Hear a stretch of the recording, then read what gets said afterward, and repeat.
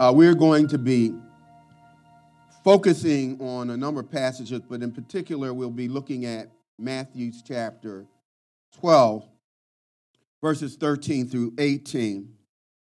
Matthew chapter 2, verses 13 through 18. Now, when they had departed, behold, an angel of the Lord appeared to Joseph in a dream, saying, "Arise, take the young child and his mother, flee to Egypt, and stay there until I bring you word. For Herod will seek the young man or the young child to destroy him, to kill him." When he arose, he took the young child and his mother by night and departed for Egypt, and was there until the death of Herod, that it might be fulfilled which was spoken by the Lord through the prophet, saying, "Out of Egypt I call my son." Then Herod, when he saw that he was deceived by the wise men, was exceedingly angry, and sent forth and put to death all the male children who were in Bethlehem and in all the districts from 2 years old and under, according to the time which they had determined from the wise men. Then was fulfilled that which was spoken by Jeremiah the prophet, saying, "A voice was heard in Ramah, lamentation, weeping, and great mourning, Rachel weeping for her children, refusing to be comforted because they are no more." Let's pray. Eternal God, our Father, we are humbled by the fact that you allow us to come into your presence. Lord, we are a part of the vine. We are the branches. Jesus is the vine. And you are the vine dresser. And you prune that which is unproductive. And Father, today we are coming that you might begin to cut away those things that are not producing fruit that remains. Father, we're coming that you might remove those things that don't multiply and remain. So, Lord, have your way. Open our eyes that we may see those areas in our life that you are shining the light of the Holy Spirit on. And having revealed those areas to us, God, may we confess them if they are sinful, that we may correct them in the power of the Spirit of God. Now, have your way. We pray in Jesus' name, and the church said amen. Amen. Praise the Lord. Praise the Lord. I'm going to ask, point it towards me a little bit. Thank you. Amen. Amen. Some time ago, I read an article that was published by the Associated Press, and the writer covered a very interesting story about a small town in New Hampshire called Plaistow. One morning, the writer writes about a homeowner who gets up and he discovers that a manger that he and his son had worked on had been vandalized. And to his shock and amazement, the little baby Jesus had been stolen. And in the place of the baby, there was left an empty beer can. The little town was so upset and outraged that someone would steal a baby Jesus out of its manger and leave an empty beer can, that they literally protested, and their protestation was so public that the news media actually covered and carried the story about little baby Jesus being stolen from a manger and replaced with an empty beer can.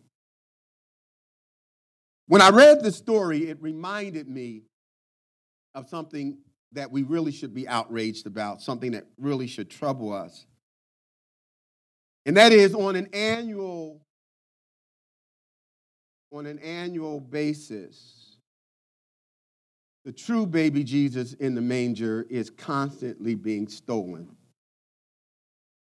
When we allegedly celebrate his birthday, by excluding him from the party. Not just in America, but around the world, we have replaced Jesus, Mary's baby, with a beer can called political correctness. The name of Jesus is no longer permissible to be used in the context of the public school. When you go and spend all of your money in these department stores celebrating Christmas, you will not hear the name Jesus in the carols that we once loved and enjoyed. Even Christians, to avoid offending others, instead of saying Merry Christmas, we say Happy Holiday. We'll say all the other holidays, but we won't mention the name Christ in Christmas for fear of offending. Now, contrary to what some news media outlets want to lead us to believe, Donald Trump did not return us back to celebrating Christmas. He didn't save Christmas. He did not save Christmas. I'm sorry to disappoint you. He didn't say. He did take credit for it, but he did not save Christmas. The name Jesus is nowhere to be found on our gift list. He's been stolen away. We have chosen an empty beer can called overspending and credit debt to replace baby Jesus in his manger. Tell somebody, stop the steal. Stop the steal. Now, I'm not talking about this dangerous false claim that the 2020 presidential election was stolen. I'm talking about the thievery that takes place every Christmas.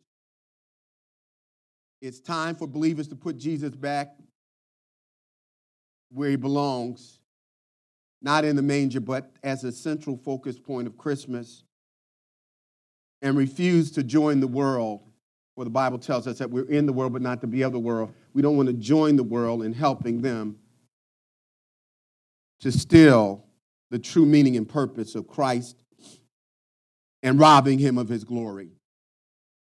In Matthew chapter 2, verses 13 through 18, we discover that God had to stop the steal after the birth of Christ.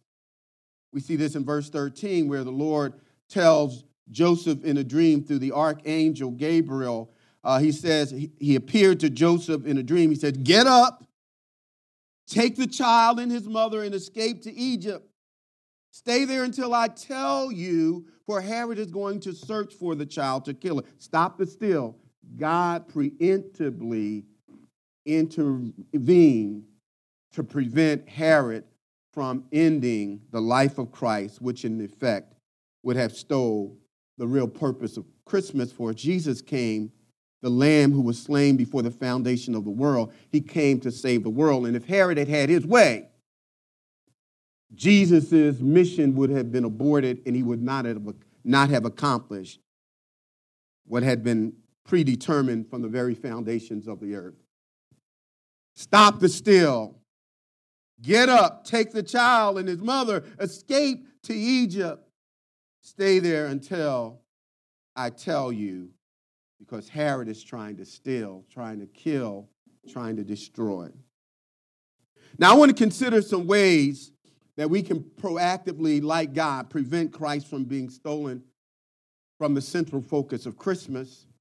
And I'm just going to teach today, and I'm going to share some things that maybe you haven't considered, that maybe you should. And I really believe that a lot of the traditions that we routinely celebrate that we have not really looked at through the lens of the Word of God, that we need to revisit whatever we do, as Colossians chapter 3, verse 16 says, "Whatever you do in word or deed, do it for the glory and the honor of the Lord." One of the ways that you know that you're growing spiritually is that you begin to look at everything that you do from the lens of the Word of God. The writer to the Hebrews said that you may be exercised in righteousness, learning to discern good from evil. And so I want I want to run through the grid of the Word of God why I celebrate Christmas the way I do, why I wear what I wear, why I choose this or that. Everything that we do should be evaluated from the perspective of the Word of God, because the Word of God is truth, not a truth, but the truth. And the truth of the Word of God is what will set us free. Jesus said, you will know it. You can know it. And when you do and apply it, it will what? The truth will what? What? I wonder if you believe that. The truth will, let me get all my amen. The truth will do what? It will set you free. Anybody free today? Because where the Spirit of the Lord is, there's liberty. Anybody experience any liberty right now? I know we're getting bad news and we thought we were all done with this COVID nonsense, but where the Spirit of the Lord is. Amen, amen. And so I'm just going to share two things today. Basically, I'm going to give you some clarifications on what is needed if we're going to stop the steal. And then I'm going to give you Christ-centered strategies to keep Christmas from being stolen. So I'm going to share two things. Clarification on what we need to know so Christmas will stop being stolen, and some Christ-centered strategies that will teach us ways to keep Christ from being stolen. The first clarification is we do not know the exact day Jesus was born. We don't know if he was born on the 25th. But what we do know is that universally in Western cultures, the 25th of December is set aside to honor the birth of Jesus. We do know that. Some believers say Christmas is a pagan holiday, and since we don't know the day that Jesus was born, we should not celebrate Jesus' birth on the 25th. And to that I say, the real issue is not whether or not we should celebrate the birth of Christ on the 25th. The real issue is how we should celebrate the birth of Christ on the 25th or the 27th or the 29th or the 37th, if there was a 37th. And so the question is, you may choose not to celebrate on the 25th for whatever reason you feel led not to celebrate the birth of Christ on the 25th. But every Christian ought to be throwing Jesus a birthday party at some time to recognize that he was born. That he was born. I choose to celebrate on the 25th because it gives me more opportunity to tell people about Jesus on the day that unsaved folk are paying attention. I choose to allow my light to so shine so that when men ask a reason of the hope that is within me, I will respond in fear and in trembling and tell them the hope that I have was born in a manger. I don't know the date, but I do know he was born. And I'm going to join you in celebrating, but I'm going to tell you about him too. We do not know the number of wise men that worshiped Jesus who came. They were astrologers, magi's. They followed a star. They were star searching for the real star. Somebody needs to remember there's only one real star, and his name is not ours. And so in search of the star, they were led to Bethlehem, the place where Jesus was born, but we're not told that there were 3 or 5 or 7 or 10. What we are told that there were 3 gifts that were given, and so people say, oh, 3 wise men. And so we conclude Father, Son, Holy Ghost. No, there's nothing in the scripture that tells us exactly how many wise men there were. And if you got a nativity scene with 3 wise men, there ain't no problem with that. But don't go anywhere in the Bible to try to find anything that's going to support that there were exactly 3. Another little clarification is the wise men did not see Jesus in a manger in an inn. By the time they meet with Jesus, Mary and Joseph are living in a house, and Jesus is probably at least the age of 2 when the angel appeared to Joseph and told him to flee, because it was those who were age 2 and under that Herod made a decree to have these kids euthanized, or to not youth, but genocide on these infants. And so in Matthew's chapter 2, verses 10 and 11 says, on coming to the house, the Magi's, they saw the child, not the baby, came to the house with his mother Mary, and they bowed down and they worshiped him. Then they opened their treasures and presented to him gifts of gold, frankincense, and myrrh. And so the shepherds saw Jesus before the wise men, and the wise men didn't catch on to seeing Jesus until Jesus was about 2, a toddler. And that is the biblical accurate account in terms of by the time they met, Jesus and Mary and Joseph were living in a home, not in an inn, and the baby is no longer in an animal's trough. Here's another issue of clarification. The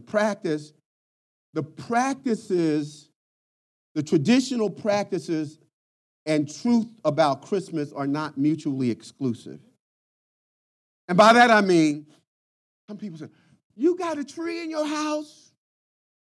You got decoration on the tree? That is for pagan worship. It had nothing to do with Christmas. And so there are Christians who believe that if you have, you actually are participating in demonic worship. And what I'm suggesting to you, that there's nothing in the scripture that says that we can have a tree or we can have lights. What the scripture does say is you better not be bowing down to a tree. You better not be worshiping any lights. You may not giving any credit. Well, my tree's name is...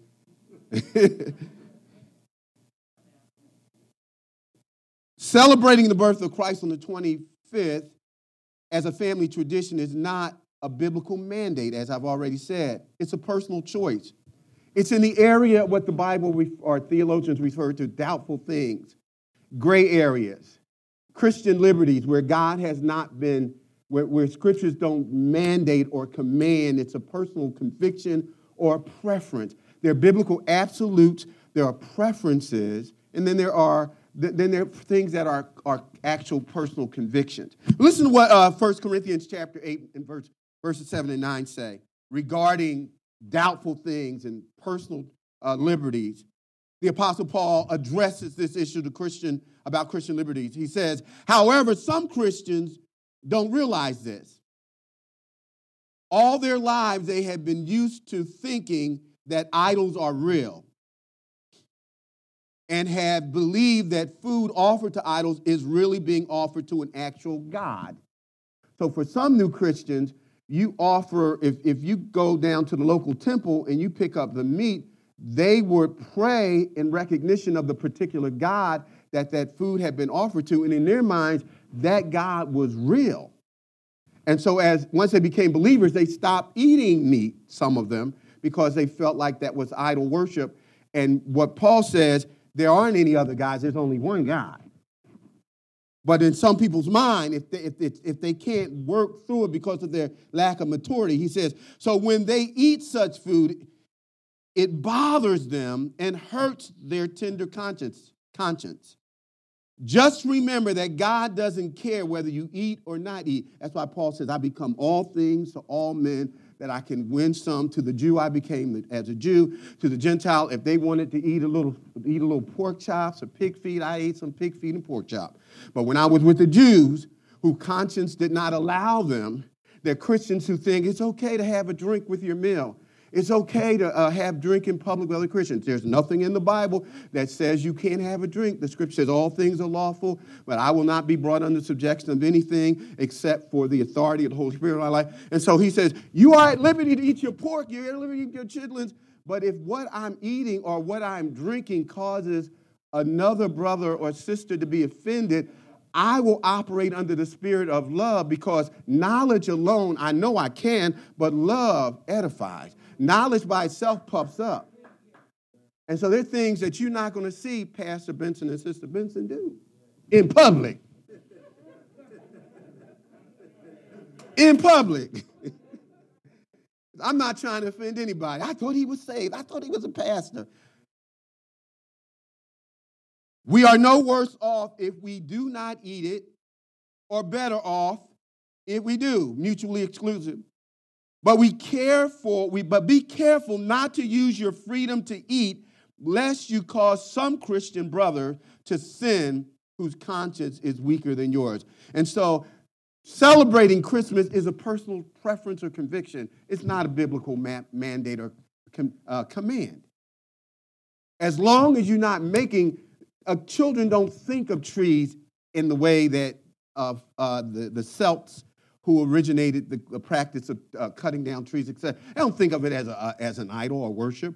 But when we keep Christ central, then we're able to help our children understand that we're not worshiping a tree, or you can still have Christmas if you don't have a tree. Somebody say amen. So my poor mom, when she got upset with us, we had Christmas a week before. She's like, there they go get them. The toys are back there. Oh, my goodness. Lord have mercy. Christmas tree, what was that? We weren't trying to honor any particular Christian practices. We just didn't have a Christmas tree.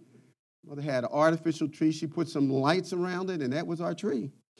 Amen. In the name of Jesus. Who were caring about what was on the tree anyway? Who was caring about what was under the tree?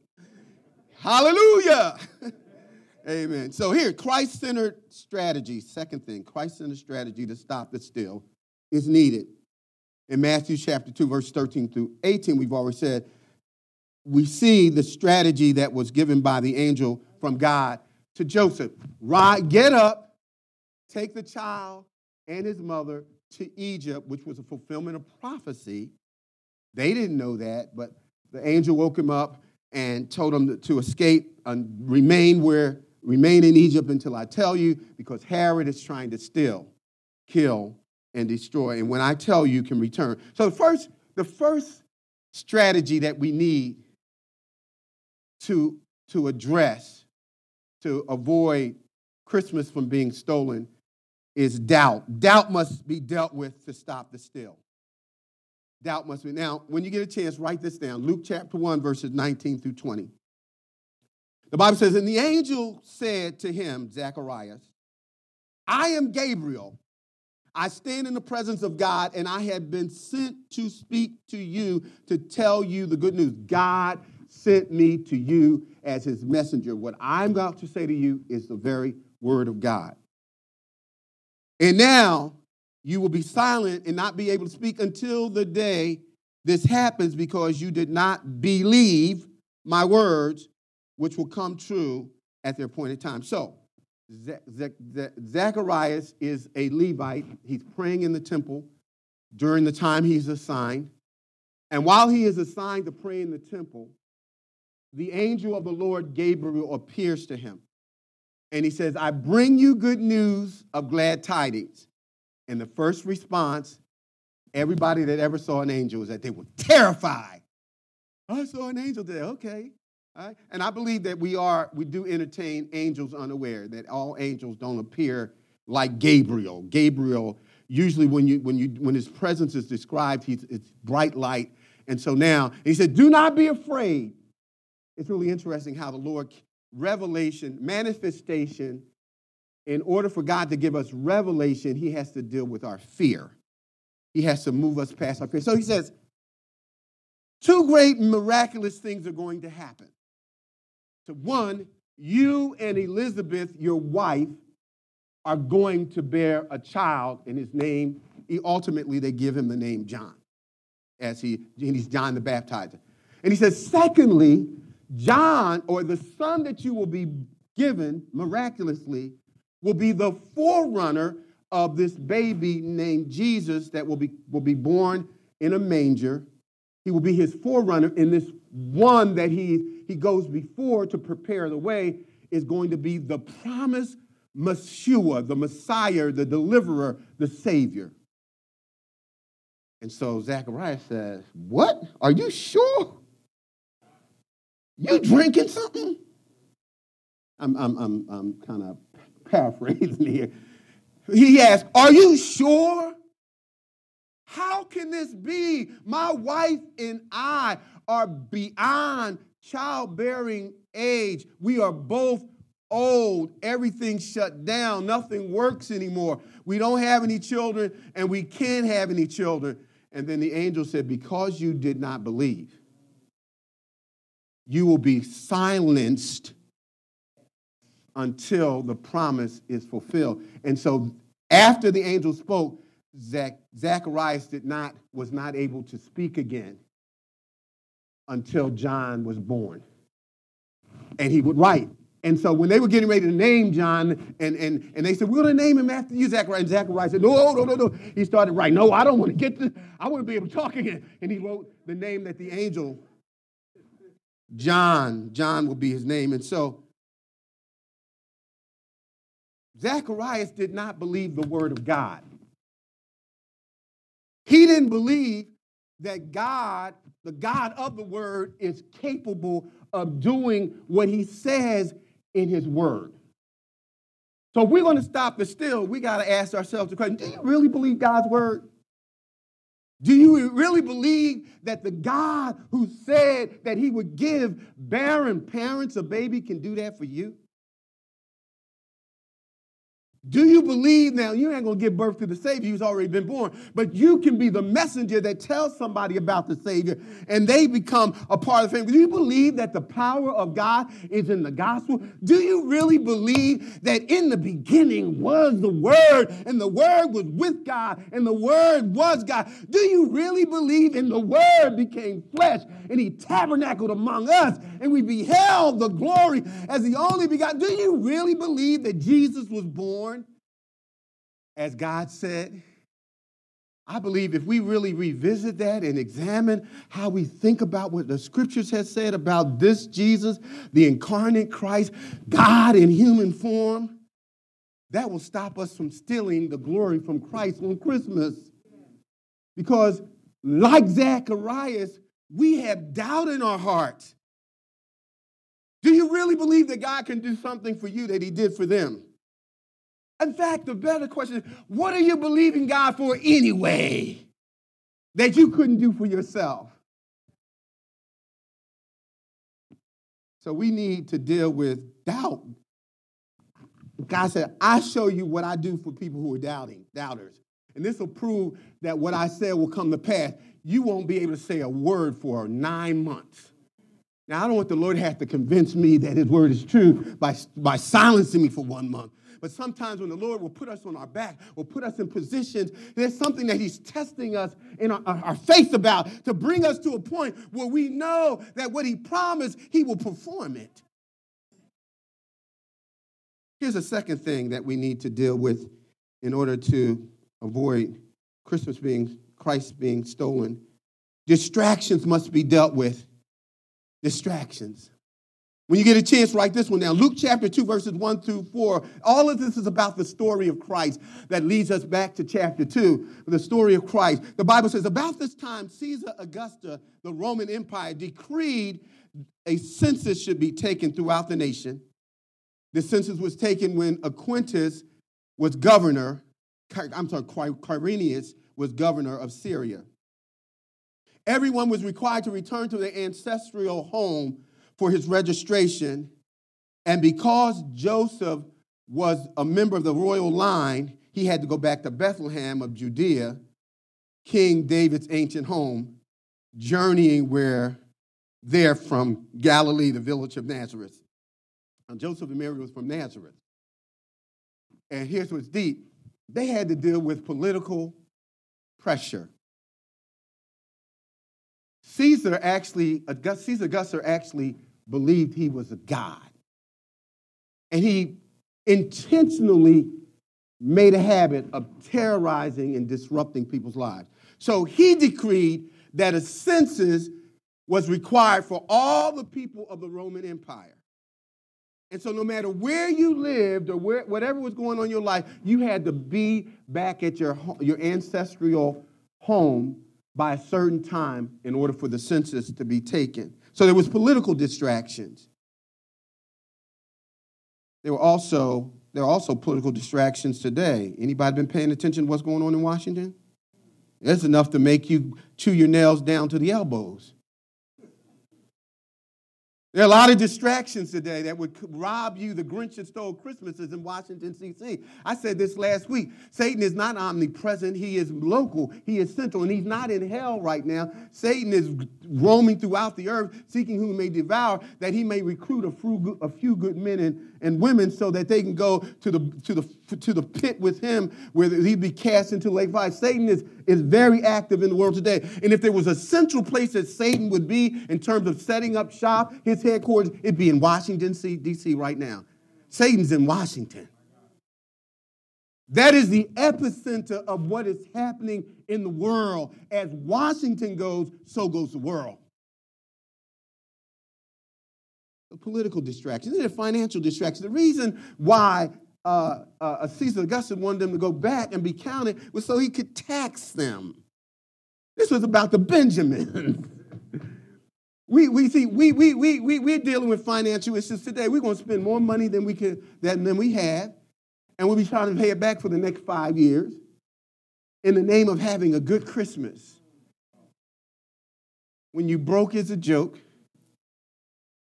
and you don't need to be putting nothing on your credit card. And so financial distractions, and it all looks like you need to have it. All that we can make sure you get it. And I always was amazed, how do you send a college student a credit card application? And worse than that, approve them. Well, there's a reason, because college students don't believe that credit. They think there's real money and you don't have to pay it back. And by the time you realize you do have to pay it back, you're in such debt. You're 25 years old and you're going to be in debt for the rest of your life. So we got financial distractions. Keep your money, get some crayons and cards. Don't do that to me, son and daughter, but for the rest of y'all. Be creative. Send an Instagram or something. Amen. Amen. Emotional distractions can steal the real meaning of Christmas. Mary was very, very pregnant when they had to relocate from their home. Anybody ever had to move, you know how traumatic moving is. And here she is. She has to move late in her pregnancy. But here's the catcher to her pregnancy. She was espoused to Joseph. They hadn't consummated that thing.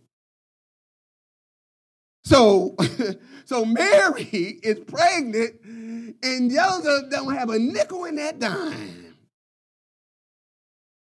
And so here he is, he's dealing with a woman who says, God did this. Oh, yeah? God did this. You pregnant, you about in the 6th or 7th month, but God did this, and now I'm supposed to be all right with it. There are all kinds of emotional pressures on us right now that are distractions. People have been so stretched by this pandemic that kids are losing their minds in school. Kids, we're pulling them in school, pulling them out of school. Kids, wear masks, you don't wear masks. Adults saying one city don't wear masks, another city don't wear masks. And so we are in an emotional powder keg, and people are at the brink of just losing it. And then the crazy part, while all this stuff is going on the inside of us, we're somewhere in a stadium watching a game or listening to music as if it's like we're watching Rome burn. Floods in California, snowstorms and avalanches, earthquakes, famine, pestilence all over the world, and we trying to get down to the mall. There's something very schizophrenic about that. It is.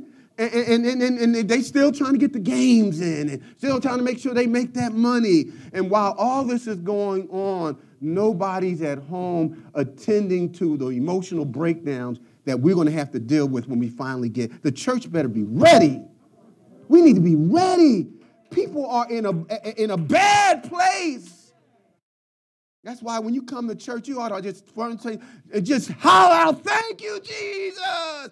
I mean, we ought to be praising the Lord that we're back in his house. We ought to be celebrating. Every time you can take your mask off, you ought to be doing a holy dance.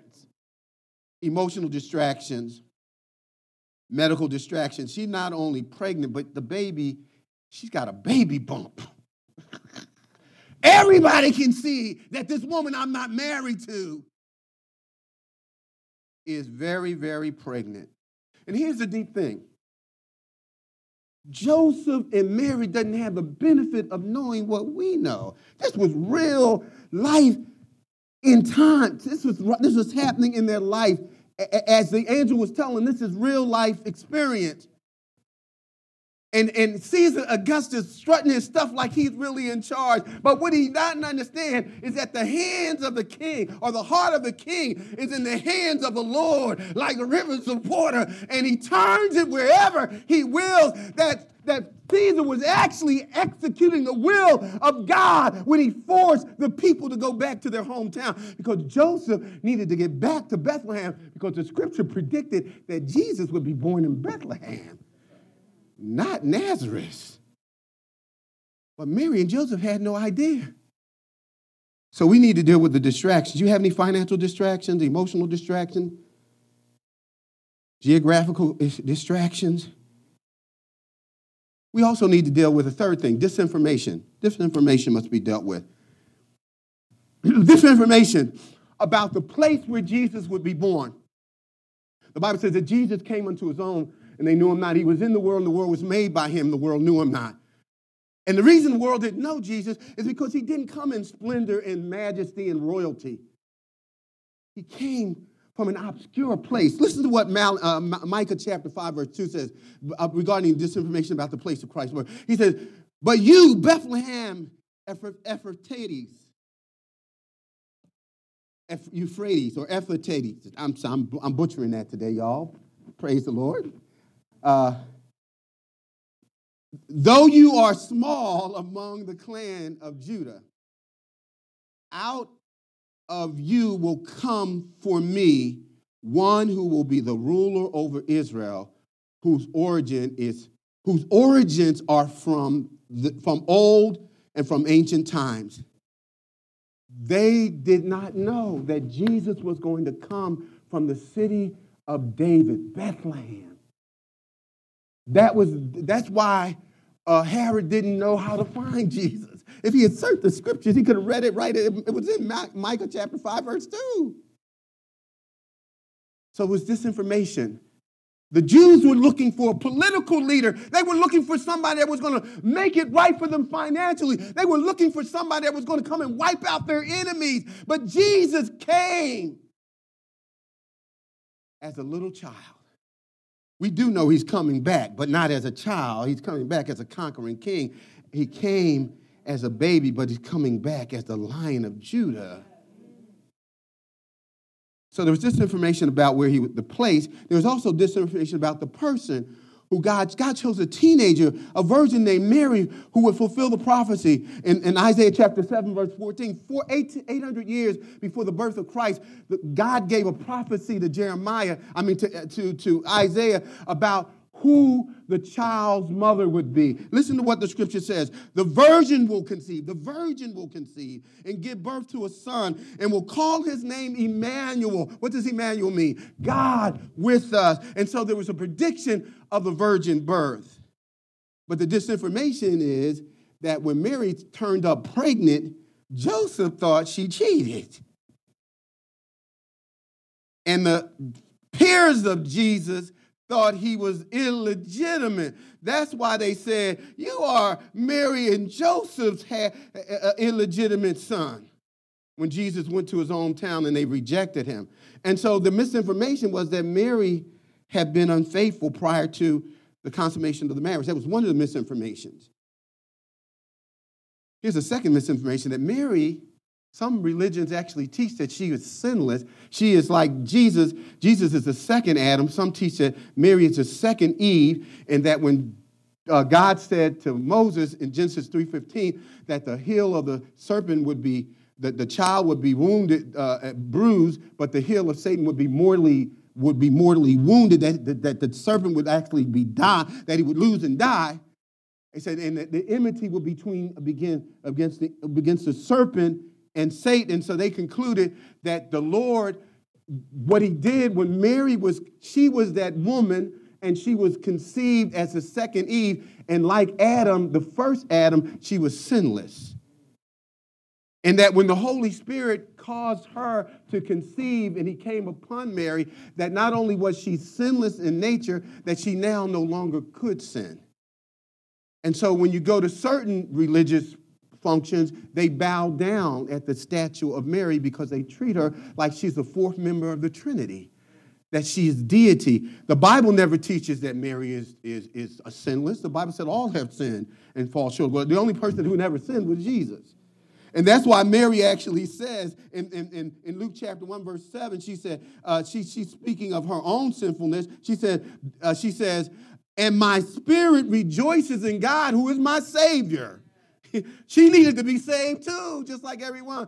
She was sinless. And so the only person who's actually sinless is Jesus. The reason why Jesus did not inherit the sin nature of Mary is because the seed of Adamic sin is not passed through the woman, but through the man. It was through Adam's sin that all died.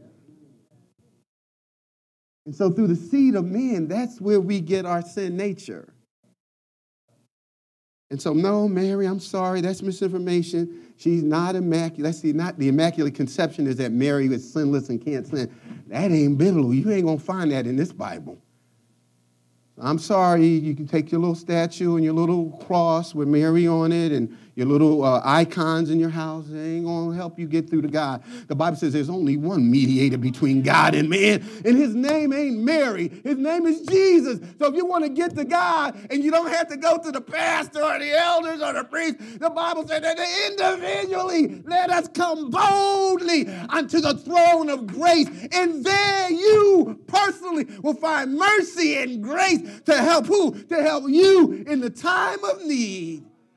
Aren't you glad you don't have to wait on the priest? I call these priests to come to the hospital. They ain't coming to no hospital where COVID is. They ain't coming. Oh no. Thank God for Jesus. I will never leave you. I will never forsake you. Nothing, not a thing can separate you from my love, which is in my son, Christ Jesus. We need to deal with disinformation. No, Mary is not the fourth member of the Trinity. No, she's not sinless. No, God didn't choose her because she was sinless. She was shocked that the Lord showed her favor. She was a sinner in need of salvation, and the Lord saved her just like he saves us. Aren't you glad about that?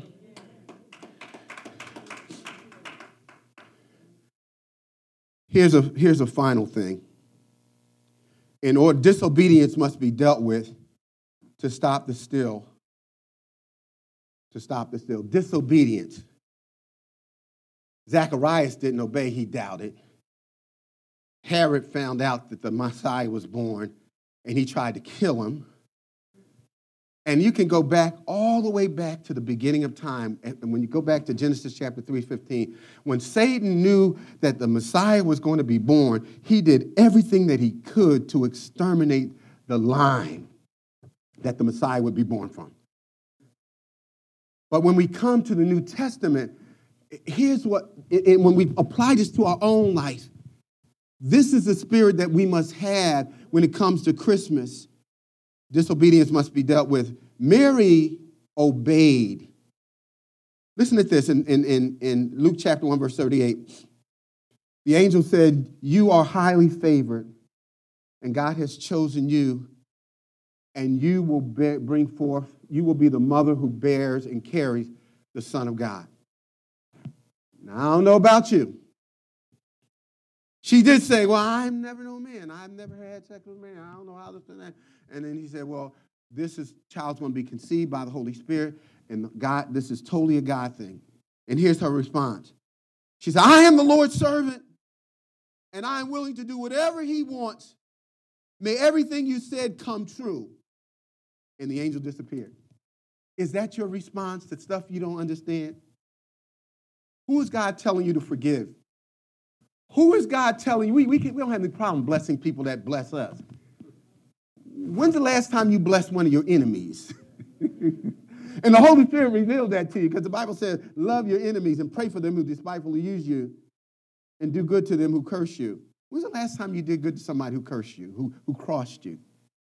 Mary said, whatever I don't understand this. It makes no sense. And biologically and scientifically, there's no explanation. But this is the word of God. And if God said it, that settles it for me. Joseph obeyed. The Bible says that Joseph woke up. He was preparing to divorce Mary privately. He didn't want to embarrass her. The cheat, the dishonest, creeping and sneaking around, getting with somebody. And the angel appeared to Joseph and he said, this is of God. And when Joseph woke up, he did what the angel of the Lord had commanded him, and he took Mary home as his wife. Could you love someone else's child?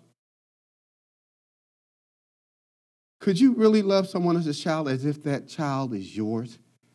If God tells you to marry into that kind of relationship? Jesus was Joseph's stepchild, not his biological child. The Bible says what God told him to do, he immediately. Let me just make it even more personal. Do you even love your own child? Some of us love everybody else's child because they got to go home. What about your own? Let me move on. The wise men obeyed. But when they returned to their own land, they did not go through Jerusalem to report to Herod, for God had warned them in a dream to go home another way. They obeyed. Just think, if any of them, if Mary had disobeyed, if Joseph had disobeyed, if the wise men had given Jesus up and Herod had found him, if they had disobeyed, we would not be celebrating the birth of Christ today. The shepherds obeyed. They obeyed the words of the angels. I like the shepherds. Oh, they were the guys that everybody that looked down on. This is the lowest level job that you could have back during this time. And the angel said, today in the city of David is born the Messiah, the deliverer, the promised Lamb of God. And the angel said, here's where he is. And the scripture says the shepherds went. They went. They didn't look like, where is he? They went.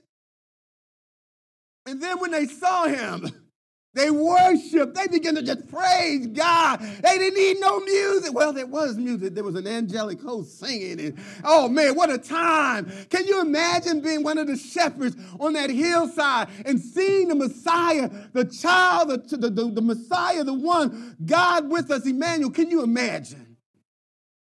You don't have to imagine. He's here right now. You can celebrate his presence right now. You can rejoice that he's here right now. Where is he? He's living in your heart. The Bible says that, don't you know that you are the temple of God and the Spirit? Aren't you glad about it? That manger is in your heart. They went and they worshiped. But here's another thing they did in Luke chapter 2, verse 17. They witnessed to others about the Messiah. When they had seen him, they spread the word concerning what had been told to them about the child. Are you witnessing about this child that now lives in you? The Bible said, but when the Holy Spirit has come, he's come. He said, you shall be my what? Witnesses. In Jerusalem, and Judea, and Samaria, and unto wherever you go, you will declare. I got a testimony. I once was lost, but now I'm found. I was once blind, but now I see. I have been accepted into the family of God. Now, let me finish with this quickly here. 4 things that you can practically apply as we leave. The first thing that you can practically apply is this. Stop doubting God's word. God can perform a miracle today in your life just like he did for Zacharias. Stop doubting. Believe. I expect a miracle every day. When I think about our property in Middletown, I'm just waiting for somebody to write a check. Oh, that 1.6, that's all. Hey, go on and write that check. Somebody might want to do it today. I don't know. You might be here today. We got some guests. They might want to take care of that. I believe in God for a miracle every day. Why not? If he did it then, we can sure do it now. The fact that I'm still living, the fact that I'm not in jail somewhere, the fact that I got a portion of my mind, my health, and my strength coming out of North Philadelphia, I'm a miracle. I'm a living miracle. I shouldn't be alive.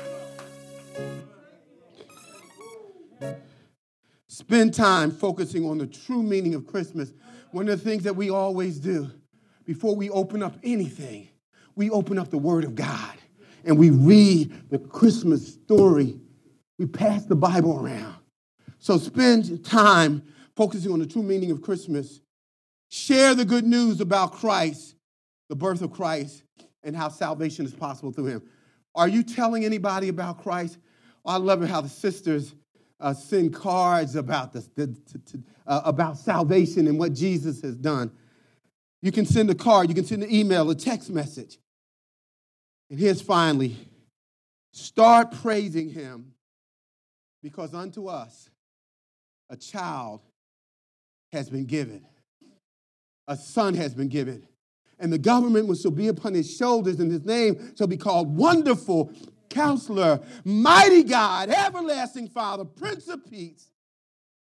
Unto us, Jesus came to us as one of us to save us in spite of us. We ought to be, stand with me, ought to be praising him because unto us, he came for us as one of us in spite of us. We want to stop the still by applying the word of God every day as we move forward into this Christmas experience where Christ burst into heaven and onto earth from heaven, and his presence not only changed our life, but his presence has changed the world. Somebody say amen. Let's pray. Eternal God, our Father, as we bow during this Christmas season, it's almost like deja vu. 12 months ago, we were in the same place with the pandemic out of control. And yet, oh God, we're still here. We're still here in the land of the living. And we're grateful for that. Father, we're asking that you continue to be a hedge of protection around us. But more importantly, oh God, we recognize that a world is dying. And the greatest threat is not COVID-19. It's not climate change. It's not even racism. It's not sexism. It's sin. That's the greatest problem facing mankind right now. And the solution for sin is Jesus. So with every head bowed and all eyes closed, I wonder this morning if you have a personal relationship with this Jesus. I want you to understand that when you are a true Christian, the Bible says that Christ's presence makes you a new creation from the inside out. It doesn't mean that you are sinless, but his presence makes you sin less and less as you're growing. But if you've never invited him into your heart, I was so grateful to stand next to a man who was about to die. I was able to lead that man into a saving experience of Jesus Christ, where he said, I believe that Jesus died for me, that he was buried, and on the third day, according to Scripture, that this same Jesus rose. The same resurrected Christ is seated at the right hand of the Father with all power and authority. And the Bible says that Jesus is standing at your heart right now. If you don't know him, he's knocking and he's asking, would you let me in?